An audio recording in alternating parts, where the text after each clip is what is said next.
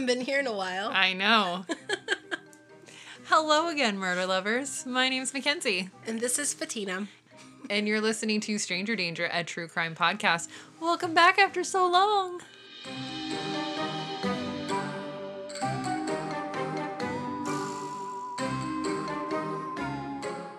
So, it's been a month. Has it really already? It's been a month. I was just talking to Mike shit. about this the other day. The last time we posted was on August 6th. Wow.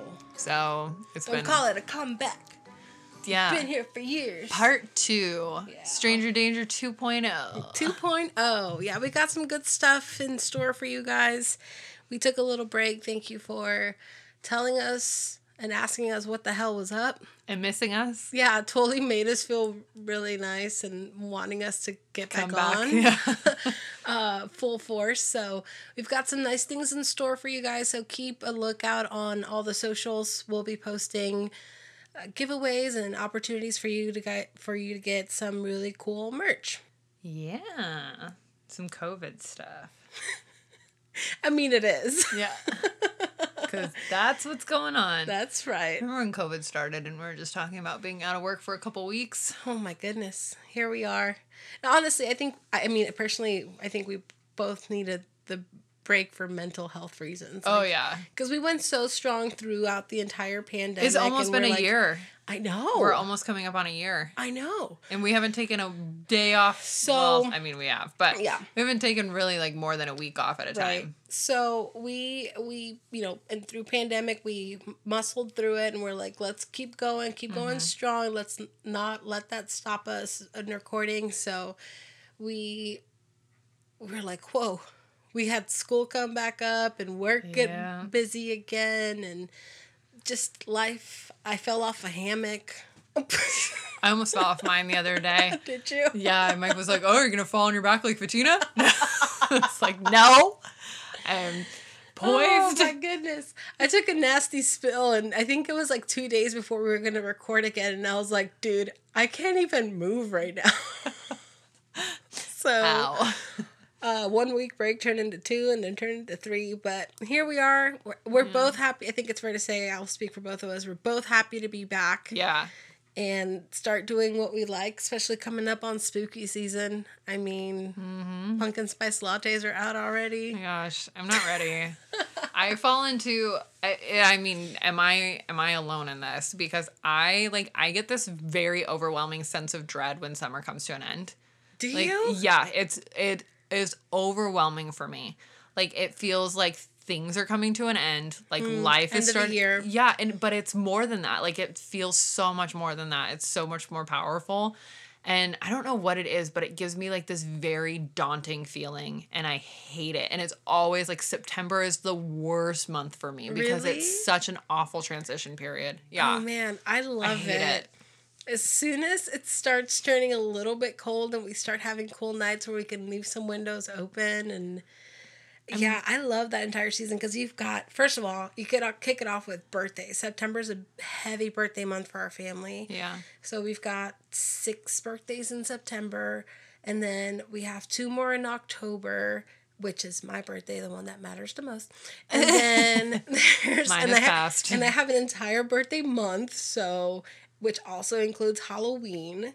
Which might be canceled this year. Stop it. I'm just saying. My neighborhood page was just talking about, like, how are we going to do trick-or-treaters this year? I was like, bitch, they come knocking, I'm going to give them candy. I don't think they're going to do trick-or-treaters this year. Man, it's so sad. It's so sad. I'm like, the kids are wearing masks anyway. The candies are wrapped up individually anyway. So not only that, but then there's, like, Thanksgiving. You know I love hosting. Thanksgiving is my favorite holiday. Okay. I will say I love that. It is my Thanksgiving. favorite holiday. And that is like, Yeah. I'm just saying September is a hard month for me, like emotionally. Yeah. Just because I don't like the change in season. But I fucks with some Thanksgiving, okay? Oh, man. Like, I love it. And I do like sweatshirt season because your girl's getting a little COVID thick, okay? So I got to be able to, like, wear a sweatshirt, have, like, the expandable room, and be able to put on at least an extra 5 pounds at Thanksgiving. So Yeah, why not? my sweatshirts have gone from the small medium to large XL at this point, and I'm good with that. Yeah, I have a sweatshirt. I'm embracing it. that I don't know if you guys have seen that Mackenzie gave me for my birthday last year. Or was it Christmas? No, it was Christmas. It was Christmas. We posted it, the Murder Lover sweatshirt. Yeah, the Murder Lover sweatshirt. And I'm like, I've been tempted to wear it a couple nights now, but I'm like, okay, it's still a little too warm, but I can't wait to wear it again. Oh, I love sweatshirts so much. I like forget how much I love them. You just want to crank up the AC just so you can wear it. Oh my God, I love a good sweatshirt. So I like have been bundled up in that all week long, and I love that feeling. Yeah. But I'm excited. But I don't like the transition of seasons. I live for summer. Summer is my season. I'm a fall girl. I ride or die for summer. And I'm every year when it comes to an end, I'm like, oh. We're in Oregon, right? And I love the summers here. They're fantastic. It got a little hot this year, but I can't wait for some rainy days. Anything else fun happened in true crime news? Oh, wait. You know what has happened? I shit you not. Fort Hood, they just found another body last week. What? Yeah. I didn't know about this. Yeah. So they're like at 8 people now, including Vanessa Guillen and, the other soldiers. But they're all people who they've just gone missing from the fort or from, and they find them dead. And some of them have supposedly ties to maybe something that was happening on base, and some of them they're saying they're completely unrelated. None the fucking less. Who's responsible for these people? Yeah. And why are we not hearing more about this? I know. Like, are we so focused on things like COVID and, Yeah, there's... And the only reason I know, and it's not because it's on any of our local news outlets, I only know because there's a reporter from Texas that was following the Vanessa Guillen story from the beginning, that I think this is like his, passion project. His passion right now, that he's like, I'm going to do the best journalism I can on this and try to get down to the bottom of it. So I started following him, and ever since then, holy moly, there's a lot going on. I cannot wait. Something's got to give. Something's going on there that's weird. I can't put my finger on it. I can't say anything specific. I know that there's been allegations of sexual abuse going on. I know, especially with the females. I don't know if it's in correlation with the males and their disappearances and deaths, but interesting. It's really, really interesting. What else? Ghislaine hasn't spoken yet. No, and she's still alive. Yeah. So... I wish it would give us, live feeds of herself. I know, right? She wouldn't be doing anything interesting in there. No, but the fact that she would still be alive would be interesting. Yeah. So. Until one night where the camera footage magically goes down. Oh, man. All right. Well... Alrighty, so today I'm bringing you guys another Oregon hometown, because we're in Oregon. So if you're not in Oregon, it's not a hometown for you, but it is for me. So here we are. Do I want to tell you guys the top? No. We're going to be talking about Kip Kinkle today, and that name might not ring very familiar for people, but I'm going to tell you what he did, all right? Did you say Kip? Kip Kinkle. Got it. K-I-P, like Paul. Like legal name? Birth given name? His legal given name is Kipland Kinkle. Not any better. He is Irish as hell. Got it. He's an Irish man. He was born August 30th of 1982, and he was the second child for William and Faith Kinkle. His older sister was named Kristen. His parents both worked as Spanish teachers, which is interesting to me because I'm assuming dad's also... he's a redhead Irish. He Irish. Okay. And so both parents are obviously fluent Spanish speakers. I don't think they're native Spanish speakers, although mom had some type of, her maiden name was something that I couldn't pronounce, so I don't know where she was from. Okay. But hey, you do you. Yeah, so she might have been, but I don't know that dad was. His mom worked at Springfield High School, and his dad worked at Thurston High School, where Kip would later attend as well. And he also did classes at Lane Community College, which is in Eugene, Oregon, for those of you who are familiar or not familiar with our geography. That's where it is. Both sides of the family had significant histories of mental illness, but the parents kept this under wraps. And they keep this under wraps even from psychologists and professionals, which doesn't seem important now, but it's going to be. I'm getting there. But they kind of lived a very hush-hush life when it came to family problems, although they were there, obviously, or we wouldn't be talking about him. Right. So all accounts indicate that the parents were loving and supportive of their children. Kristen was considered a gifted student. I think she was part of the talented and gifted program. TAG. TAG. Yeah. When Kip was 6, his family actually went and spent his dad's sabbatical in Spain. So they were there for an extended period of time. And Kip actually was enrolled in a Spanish-speaking kindergarten during that time. And he really struggled during this period over in Spain. And I don't know if it's because of the language issues or what it was, but he really struggled with school and just kind of immediately seemed to fall behind. Everybody else in the family kind of really thrived during this time, but he really struggled with it. After the sabbatical, they came back to Oregon, and Kip at that point was enrolled in elementary school in Waterville, which is right outside of Springfield. Oh, okay. His parents found about this time that he, according to their assessment, they found him to be kind of immature, lacking physically and emotionally in development, which I wonder if they found him to be immature and lacking in all these things, because boys develop differently than girls. Right. And his sister was already considered talented and gifted, and she was older. I think she was like 6 when he was born. Okay. So I think maybe in comparison, right, he seemed these things. Of but course. By all accounts, it sounds like he was pretty normal. A normal kid. Yeah, and maybe their assessment of him wasn't quite right. And this was a self-assessment? This is what they determined. So they spoke with his teachers about him repeating first grade. Oh, wow. That's early. And he did. He did repeat first grade. His teacher recommended this, but this was also in part with his parents' assessment of him. And it was because of these things that his parents felt that during his second grade year, they asked for him to be tested for special ed. And at that point, he didn't qualify for special ed. In fact, he tested very well. But he continually was falling behind, and by third grade, when they asked again for him to be tested, at this point he qualified. Oh, wow. Yeah. I can't believe they were, well, not forcing that on him, but maybe they saw the signs. I don't know. Yeah, maybe. He was diagnosed dyslexic by the time he was in first grade, so there was something there, but it seemed more like it was a spelling issue. Sure. And dyslexia commonly presents itself, especially, I think, in males with, spelling and letters being interchangeable and words kind of getting mixed up as you're reading and stuff. So it sounded like it was more of a reading and spelling issue because he was, he qualified for special ed. He had dyslexia and everything like that. But then by fourth grade, he had also somehow managed to qualify for TAG in science and math. Oh. So he's taking special ed classes, but he's also talented and gifted in other areas. The two it doesn't make sense to me. And I really do think that it was a learning disability as far as the dyslexia goes that wasn't being addressed properly.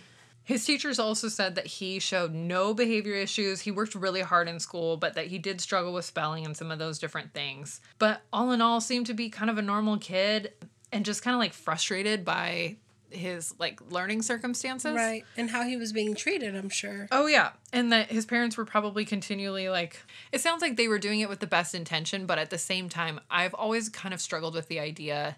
Maybe they were having him tested because they realized something was wrong and they genuinely wanted to get him help.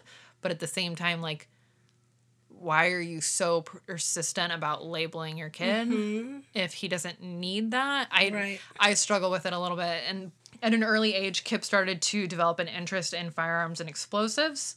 How early? Well, by 7th grade, him and his friends were mail ordering books about how to build bombs. Oh, shit. And then in 8th grade, he was actually caught shoplifting CDs. And during this year, he also bought a sawed-off shotgun from a friend and hid it in his room from his parents. That's smart. Yeah. His dad wasn't a huge fan, obviously, of his interest in firearms, but eventually he ended up enrolling him in a gun safety course. And At 15 years old, his dad brought him a .22 caliber rifle, and a 9mm Glock. And At 15? At 15. And the 9mm Glock was bought a couple weeks after Kip started Prozac for depression. No. Yeah. He was, at the time, he had begun counseling because he was arrested for throwing rocks off of a highway overpass in Bend during a snowboarding clinic, and he was hitting cars with rocks beneath the overpass. Sorry, that's not funny. Which is super dangerous, obviously. Yeah. So he was arrested for that, and that's when he began counseling, and he started going to a psychologist, Jeffrey Hicks, during that time. And I'm calling you out by name because I have an issue with you that I'm going to take up later, sir. Shit. But Jeffrey Hicks found him to be felt like he was in good mental health. He was a good kid with bad habits. He had learning difficulties and some anger that he was dealing with and acting out from. And maybe he was a teenager. Yeah, and maybe struggled with depression a little bit. Right. But all in all, felt like he was okay. During his counseling or whatever, he put him on Prozac, and then Dad decided that was the perfect time to buy his kid a gun. Yeah. The psychologist, when he found out about it, said that he did not know that a gun had been bought for him or that a gun was going to be bought for him, but did think that it was a bad parenting call. Okay, at least he had that good opinion. Really? In his professional opinion. Needless to say, by this point, kids weren't, like, a huge fan of him. He, like, really kind of assumes the role of, like, this weird, strange, morbid, outcast kid. Okay. Think, like... When was this?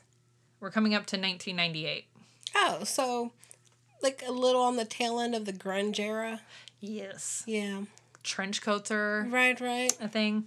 Junko pants. Yeah, God.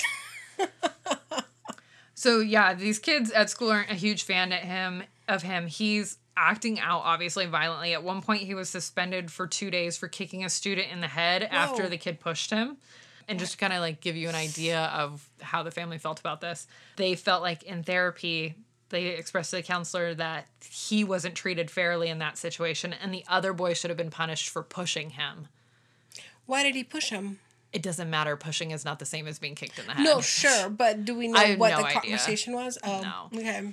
But, like, they were like, because pushing was a reaction to him, yeah, I don't know shoving too. What the verbal exchange was, but they were like, oh, that kid should have been punished because he pushed him. He started it. And I'm like, your kid kicked somebody in the head. That's a concussion. Yeah, that's what that is. Kids kind of developed this idea based on, like, these things that they were seeing of him. Yeah. That he was, like, they described him as psychotic or schizophrenic, which... Sure. They're kids. They're going to call each other stuff like that. Ironically enough, the kids were the ones that were able to properly diagnose him and not Mr. Jeffrey Hicks, who thought that he was just depressed. Spoiler alert, schizophrenia is going to come back around here. Right. Give those kids a degree. When he listened to, like, the heavy metal music, the heavy metal rock bands, like Marilyn Manson was high on that list, which if anybody gives me the heebs, like, I mean the absolute heebs. Like, I couldn't even be in the same room, the same vicinity, like, nothing. Marilyn Manson is on, like, top of that list. I can barely... listen to him, too. You what? I used to listen to him, too. No, I can barely look at pictures of him. He grosses me out more than... I don't think any celebrity grosses me out as much as Marilyn Manson. Not that I used to listen to him, but we used to live with the family, but this was back in the day when I was little, and the older kid listened to, like, Marilyn Manson and, like, Nine Inch Nails. That's what he listened to. Limp Bizkit and Rage Against the Machine. Yep. Oh, man, memories. Are they, like, did they share CDs with Kip Kinkle? Because that's literally exactly the list that he was listening to. And it's funny is that I always, he was like the choker type of guy with the spikes and band t-shirts with those big old parachute pants. That had the chains. To the wallet. Oh, God. I mean, he was a mild-mannered kid, super sweet, but that's the kind of music he listened to. So I listened to the music, not by proxy, but because I was there. Right. So that's what was funny. I mean, it's good for trivia, let me tell you. They go way back. They're considered timeless, supposedly. Yeah, because that was like 2000. Yeah. Yeah. Yeah, that would have been around the same time. Mm-hmm.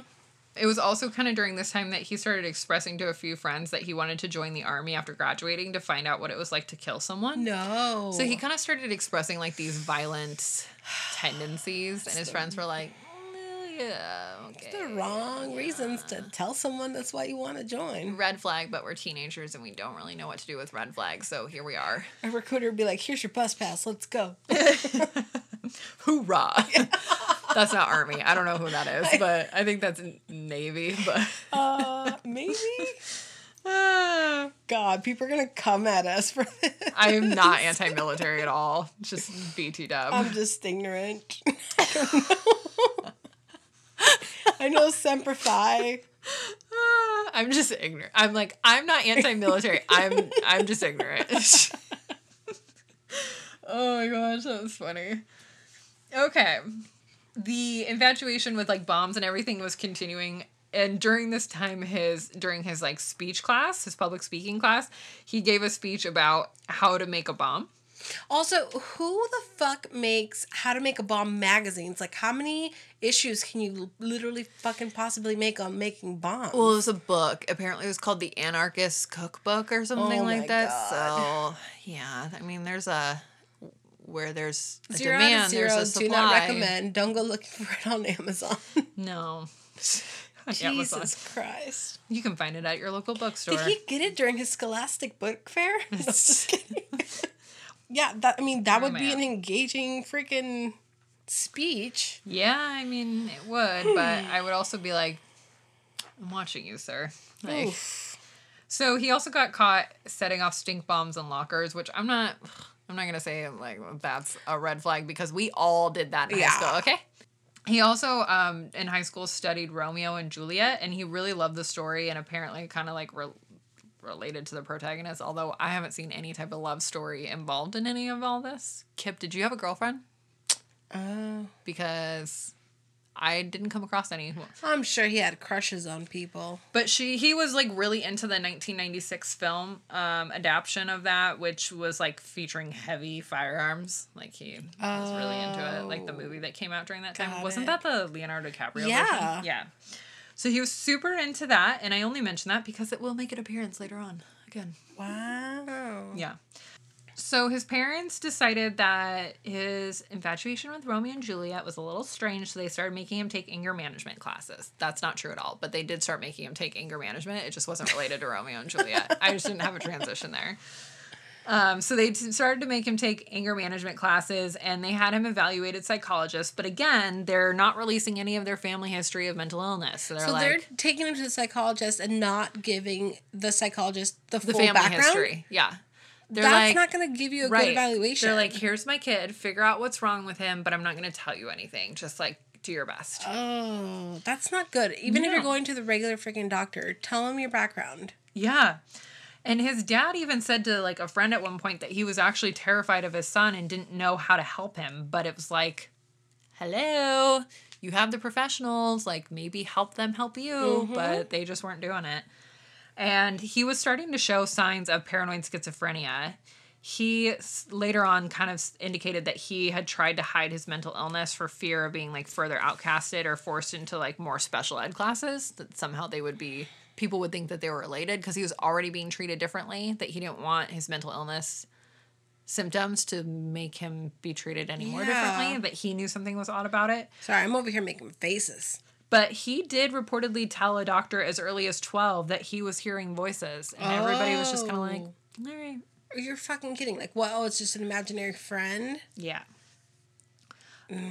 Reportedly, this developed into full hallucinations and paranoid delusions to the point where he thought the government had put a chip in his brain. He said later on that he had 3 voices in his head. Voice A was violent and demanded him to like commit violent acts. Voice B was constantly insulting him and tearing him down and like attacking his self-esteem. And the third one was just kind of reiterating a combination of the two. Wow. When someone is committed enough, when someone has enough consciousness to like know the separation, that's scary because it's like it's real. Right. And that's where I almost kind of like, Well, there's specific voices. So are we dealing maybe like split personalities? Because usually Right. split personalities have specific personalities. Like if you can tell the difference in the voices. Right. And the voices and the personality. Yeah, that's interesting. So everybody's kind of like head between their knees. Like nobody knows what's going on. But he says that voice A, the violent one, is the one that told him to commit the events that took place on May 20th and May 21st of 1998. Kip was still 15 years old because lots had happened during this time period. But he was 15 years old and he was actually suspended from Thurston High School. Remember, this is where his dad works. He was suspended from Thurston High School pending an expulsion hearing because he was found in possession of a loaded firearm at school. Oh, shit. He had bought the pistol. In 98? Yeah. So pre-Columbine? A couple other school shootings had happened at this point, but Columbine had not yet. Sure, but why would you be at school with the loaded fucking gun?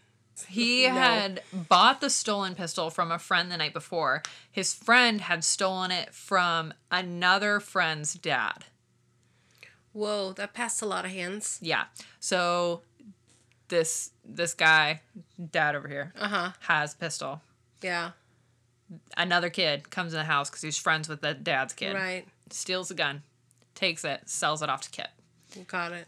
And Kip paid $110 for the .32 caliber pistol, and that was already loaded with a 9-round magazine.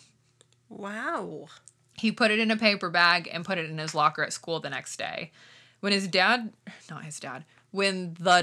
the gun owner. The gun owner, okay. When he discovered it was missing, he filed a police report and also provided a list of students that he thought might have stolen it. He was pretty sure that it was somebody that was associated with his kid, but it wasn't his kid. So he was like, listen, these are going to be the ones you want to look at. Kip was not on the list, but through questioning people, police came into the school, were questioning people, and eventually... Oh, okay. So it wasn't like brandished and they found it. They found it because it was missing and they were looking for it. Right. The dad had filed a police report. Sure. So, I mean, he's on top of it. Yeah. So they start questioning these kids and eventually it leads to Kip, and Kip admits right away. He's like, listen, I have the gun in my locker. So, like, they had gone to search his person or whatever, and he was like, just go to the locker. It's in there. Right. So... him and his friend were both arrested, and then they were suspended pending the expulsion hearing. His friend was arrested for stealing it. He's arrested for being in possession of a firearm in a school. And he's... a stolen firearm. Yeah. Yeah. Dumbass. Yeah. So he was actually released from custody that same day to his dad, who drove him home. So all this stuff happened in the morning. His dad had picked him up by the afternoon, booked and processed. Everything was much faster then. They're living in a very small town. Doesn't take hours and hours to book and process like it does now. So dad had him home by the afternoon, and his dad was like, listen, I'm fed up. I'm done with the behavior. Even though I bought you guns while you were on depression medication. Sorry, it's not funny. It's just funny. And he was like, or shape up or ship out type thing. Yeah. Like, and he did threaten him with military school and was like, you're going to go to military school if this is how you're going to act. Right. Like, get it together, boy. Yeah. I think we've all been threatened with military school at one point of our lives. I was threatened with an all-girls school. Ooh. Yeah. Sorry, Vicky.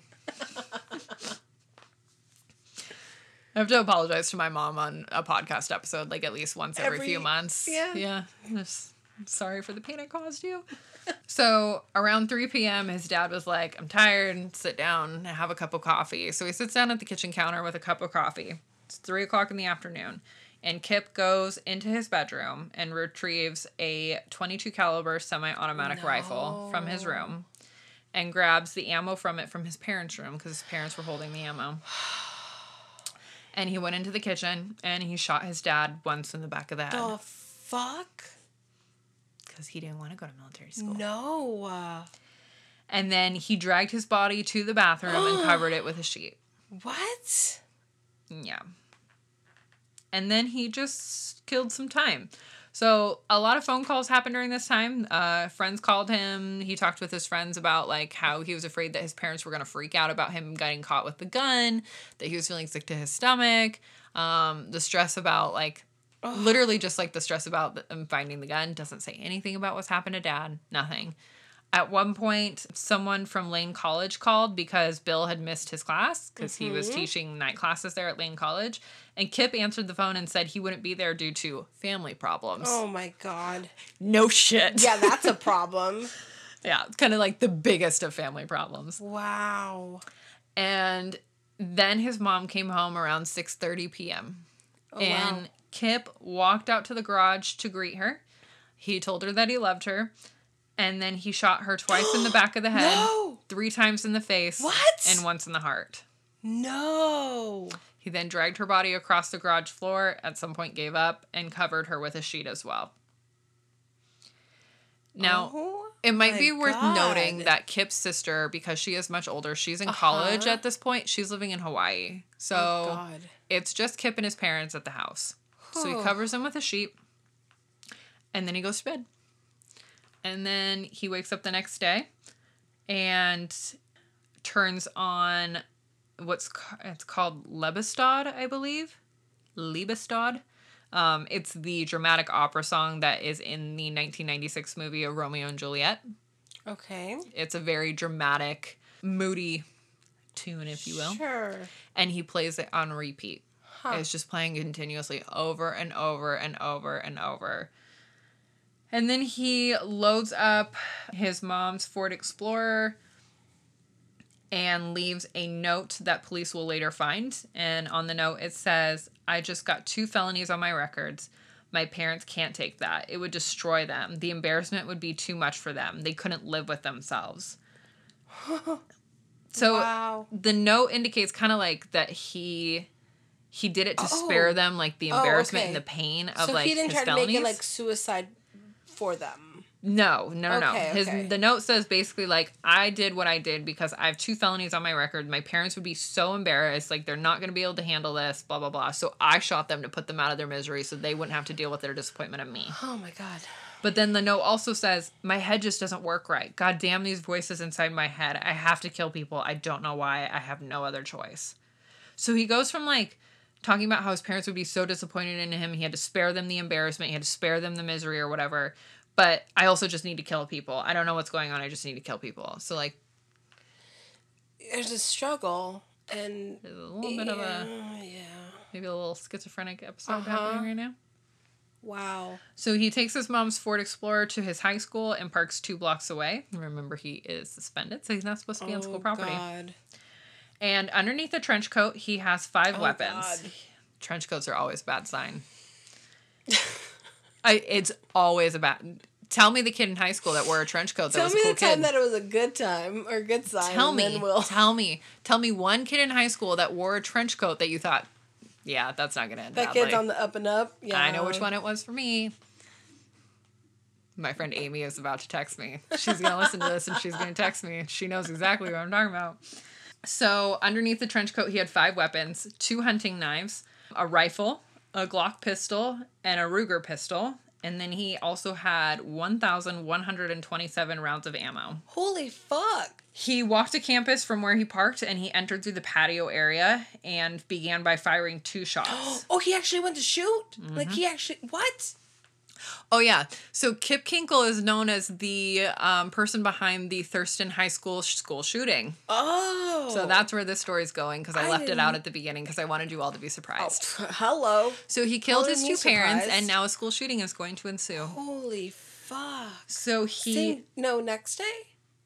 So he killed his parents on the 20th. The next morning... Got it. He goes to school. Oh, God. So he opens fire as he enters the patio area, shoots 2 shots, and he kills a student named Ben Walker and wounds another one named Ryan Atterbury. No. He then proceeds through the cafeteria, and as he's walking through the cafeteria, he begins firing his rifle, and he fires off the remaining 48 rounds in his rifle. Whoa. And wounds 24 students. And he also shoots a student named Mikhail Nicholson. And in total, he fires 50 rounds, shoots 37 students, and Mikhail later dies at the hospital after being put on life support. So 2 end up dead. Wow. He then runs out of ammo, and he goes to reload the gun, but a wounded student whose name is Jacob Riker sees this as his opportunity, and he tackles Kinkle. Good for him. Several other students join in this, And in total, 7 students end up, like, restraining him. Fuck. He fires off another round at this point as he's getting tackled. He hits Riker, who's the original student that tackled him, and injures another student. But Jacob Riker survives. Good. And he yelled at the kids as he was being tackled just to kill him. But the 7 kids ended up restraining him until police arrived. The first police officer was on site within 1 minute from the first shot being fired. Oh, shit. But all that happened really quickly. Yeah, so all in total, the whole event took 9 minutes. Whoa. From the time he shot the first shot to the time the kids had him on the ground. 9 minutes. That must have been a long 9 minutes for them, though. Oh, I'm sure it was. Wow. So he was, at that point, the police took him into custody. When he was at the police station, he somehow managed to get the knife that he had around his leg out. Huh. They hadn't taken it from him. What? And he attacked a police officer with this. And he was begging them to shoot him, but they were able to subdue him with just pepper spray or mace. Okay. Yeah, the idea, I think at one point, they said that he had a bullet that was duct taped to his chest. So if he ran out of ammunition, he'd have a bullet to, like, take himself out. One for himself. And I think it was going to kind of be the same idea as Columbine, where he was going to go in, shoot all these kids, and then shoot himself. Or he was hoping a police officer would shoot him, but the kids took him down too early. Right. So that's why he was like, kill me. And the kids are like, nah, dude, we're just going to sit on top of you.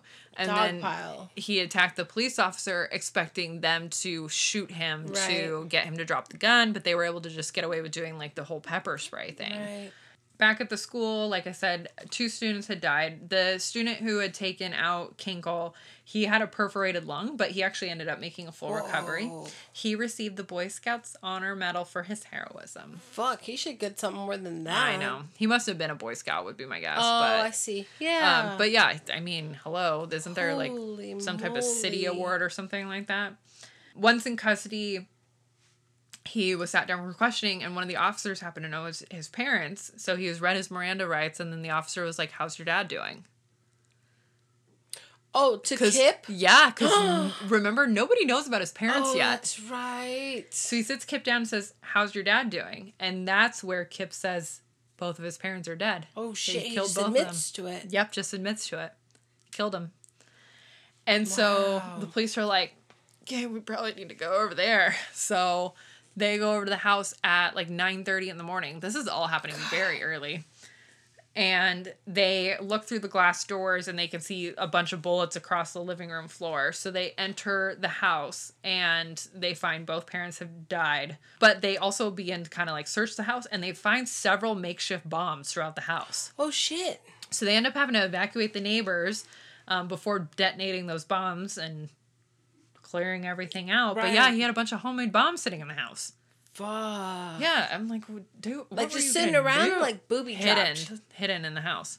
I don't know if his plan was like, fuck with the cops when they got there. I don't know. I don't think so. I think he was going to. I think that was his plan to maybe just destroy a thing for the shit fucking sake of it. I think he probably had those in the house before he killed his parents. Because it's not like he killed his parents and then made a bunch of bombs. Like that would have taken time and effort and everything like that. Okay. So, Kip pleads guilty to murder and attempted murder by reason of insanity. His own psychologist, the one that I had a bone to pick with, he testified during his sentencing that he was in good mental health when he was treating him, and he only suffered from depression, and that he was responding so well to treatment that he was showing no symptoms of depression. Somebody needs to have their license revoked. Oh my God. Sorry. That silence is going to be in there because that's how I feel. That's how I'm looking at you. Like, long pause. Jesus Christ. Yeah. Kip took a plea deal and he was sentenced to 111 years in prison without the possibility of parole. Now remember, this is Measure 11. I don't know what that is. So in Oregon, back during this time, Measure 11 was processed. So any child over the age of 15, I think, that commits a violent crime has to be charged as an adult. Oh, okay. So he was charged as an adult under Measure 11. And the plea deal is 25 years for the murders, but then Each? No. Altogether. What? But they tack on an extra 40 months for every attempted murder. So every student that was shot, which is how we end up at 111. Okay. So it's without the possibility of parole. He did issue an apology in court for killing his parents and for his shooting spree. But in June of 2007, Kip, at that point, he had just been transferred from the McLaren Youth Correctional Facility in Woodburn, where he earned his GED, over to Oregon State Correctional. So he's 25 at this point, which you can't, or he's about to turn 25. You can't be in a youth facility past the age of 25. So they transferred him over to Oregon State. And at this point, he files an appeal stating that his attorneys should have taken the case to trial and used the insanity defense. So they should have entered a plea of not guilty based on insanity, instead of doing the plea deal. Or who? Kip, because this is part of his appeal. Okay. He says they should have taken it to trial and said not guilty by reason of insanity instead of guilty by reason of insanity and taking a plea deal. Two psychiatrists testified that he showed symptoms of paranoid schizophrenia at the time of the shooting, but a judge denied him a new trial. He appealed again. One of the things that he cited, again, was ineffective counsel. His motion was denied by the Oregon Court of Appeals. He also filed an appeal on a federal level stating that his guilty plea should not have been accepted without a full mental health evaluation, which I kind of agree. They're valid. If you have mental health is being cited in your whole case or whatever, then you need a full evaluation. You need to be evaluated, yeah. Not this little doctor. Yeah, because we don't just throw people that are mentally ill in prison and expect them to get better. And usually it's more than one person that would testify on your mental capacities, right? Although both of his parents that could testify are dead. Oh. I mean, we have sister or whatever, right. but his own psychologist is like, nah, he's fine. He's just depressed. He's fine. I knew he had a gun. He's fine. He was on Prozac, but it's okay. He filed another appeal at the state level regarding what he considered to be a virtual life sentence, that his plea deal was supposed to be for 25 years, but with the 40 months added, that it became a life sentence with the 111 years, and disputed this based on the Measure 11 being revised as far as them underage kids not being subjected to life sentences. And he's like, mine's basically a life sentence. But the revisions to Measure 11 don't apply to anybody that was charged and convicted prior to the revision, which is actually still underway at this point. So he won't qualify for that. Okay. He is still currently incarcerated at the Oregon State Correctional Institution in Salem. And he, according to some fellow inmates, he gets a ton of fan mail. Really? He gets they said just be cray, man. They said that he gets the most mail of any other inmate there. What? All Females. Women that are sending, and they're like, "Oh, females Kip, be I crazy. love you." No. Yeah. So he gets tons of mail every single day. Oh my goodness. He also is he's a big time brawler. So when the new kids come in and they're being initiated into their their little chosen gangs or whatever. Yeah. They're one of the things that they're often tasked with is go beat the shit out of Kip Kinkle. But Kip Kinkle knows how to throw down. Oh, that's their challenge? That's their initiation. Because the leaders of these little organized gangs or whatever know that these little kids are going to get the hell beat out of them. Kicked, right? Yeah, but they'll prove themselves or whatever. But Kip knows how to throw down, apparently. Okay. He's quite and if you look at him now, apparently when he came into the correctional facility, he was a really skinny, still 25-year-olds. Yeah. He's not skinny no more. No, oh yeah, he's a big dude. And he apparently he knows how to throw down, and he's one of the most fought guys at Oregon State, to the point where he was I've had it. And he used to work at their greenhouse on the facility. Okay. He took a lawnmower blade, taped it to his arm, went out into the yard and said, "Anybody wants to fight me, this is your chance." With the blade taped to his arm. There was a full standoff, guns pointed at him. There's some theories that maybe he's doing it on purpose. So again, the police would kill him, or the correctional officers would kill him. But nobody was dumb enough, first of all, to fight him. Everybody knows he's going to win. Right. But we're really not going to fight him when he has a blade attached to his arm. So everybody's like, no, we're cool. And the whole thing ended with like, no real scuffle. But he's like, I'm already in the gang. Why would I fight you again? Right. I'm initiated. Thank you so much. Thank you. And he, people haven't really like, I guess they don't really step up to him quite as much anymore. Just because he was like at his breaking point with it. He doesn't run with a gang himself. He runs with kind of like the misfits. Like because he's so targeted, like he hangs out with the other targeted people. So that's sex offenders, rapists, that kind of thing. Because he doesn't have anybody else that he can belong to. Apparently his prison ID gets stolen quite often and gets sold for hundreds of dollars. By the guards? No, by other inmates. How do they sell it? They send it out to their people or whatever. They send it out in the mail or their visitors or however they sneak it out, and then they sell it. And it will go for hundreds of dollars on like eBay or whatever like that. Hundreds of dollars? Yeah. It happens all the time apparently. I need to see if there's like one on If there's one right now. If you buy that, I will slap you. I would not buy it. Kara would slap me. His sister apparently comes to visit him quite often, but so do a lot of his little fangirls. So he's just got like a rotation of females in and out of there. His sister did an interview at one point about the events that happened and her insight. Like I said, she does visit him pretty often. And she said that she actually found out about the events through a series of phone calls that her friends made to her. Oh, shit. Because she hadn't turned on the news yet, had no idea what was happening, and they called her and told her what was going on. And obviously... that's awful. Yeah, like, her friend called her and was like, hey, have you heard what's going on? And she was like, no. And he was like, okay, I gotta check on something, I'll call you back. So then she called her parents' house, and nobody answered.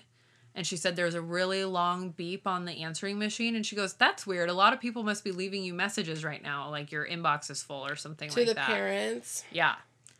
And then she's like, somebody said something was wrong, I just want to check and make sure everything's all right with you, call me back. Friends call again. It's like, have you heard what's going on? And she's like, no. And they're like, there was a shooting at Thurston. She's like, oh my gosh, is Kip okay? And they're like, actually, he was involved. And then so she's finding out her brother's involved in the shooting. Through and then telephone. But then it's like, oh, your parents. And she's like, what? Oh, so then she has to call the police station, who then has to verify her identity and all this stuff. And then that's like, it takes her hours to find out that everything that's happened. So, that's the story of Kip Kinkle and the Thurston High School shooting, and a little inside information into his life now at Oregon State. Wow. Correctional. Yeah.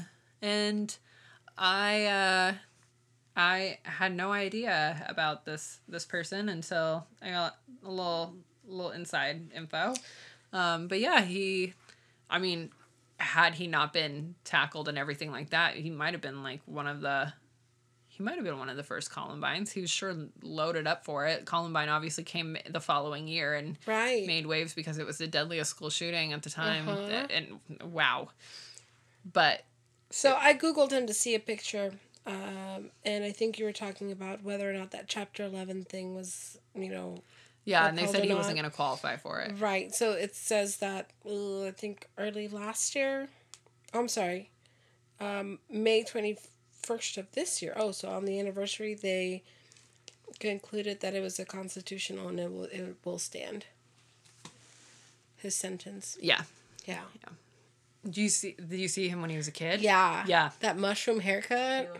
All right, guys. So to clear your mind, give you a little brain vacation at the end of these awesome yet sometimes gory stories, we're going to start a new ending where we tell you... New segment, if you will. A new segment called What the Florida?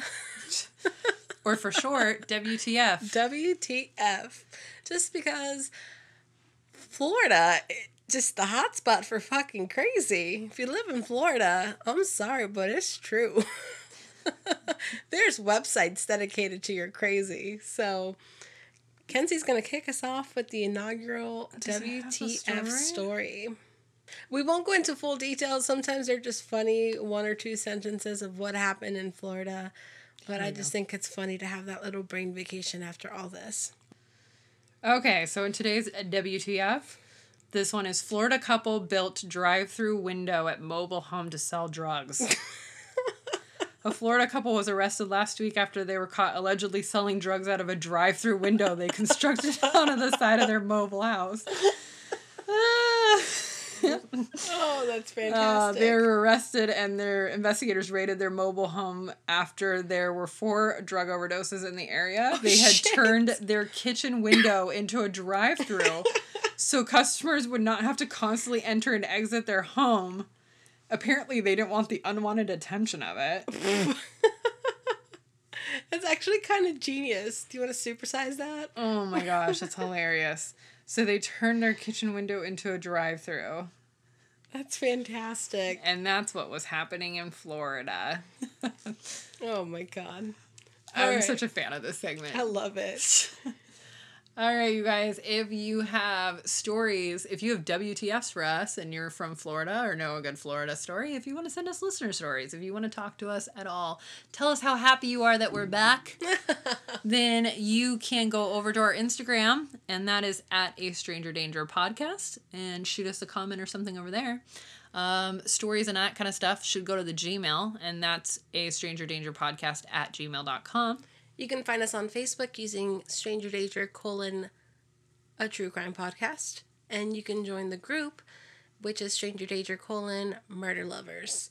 You can also go on Twitter using the handle at SD True Crime Pod. That's right. And if you're on the fence about joining the Facebook group, I'm just going to throw it out there that Abby from Australia, holla girl. Hey. She emailed us the other day, and among many other things, which at some point I will read her whole email because she did send over a suggestion. So when I do this, her suggestion or we do it, I will include the email. But she did say she recently joined the Facebook group and said, I'm obviously living for all the extra content. Woo! Thanks for all the hard work you do. And I was like, that's Fatina. That is all Fatina. So apparently it is worth joining if you like the extra content. Not that I didn't know that, but yeah. Listen to Abby and go over there and join the group. And be on the lookout for social media. Like I said, we're going to be putting out some exciting stuff and opportunities to get some items with our faces on it. Literally. So, for your face. From our face to your face. From our face to your face. We love your face. All right. Bye, guys. Bye.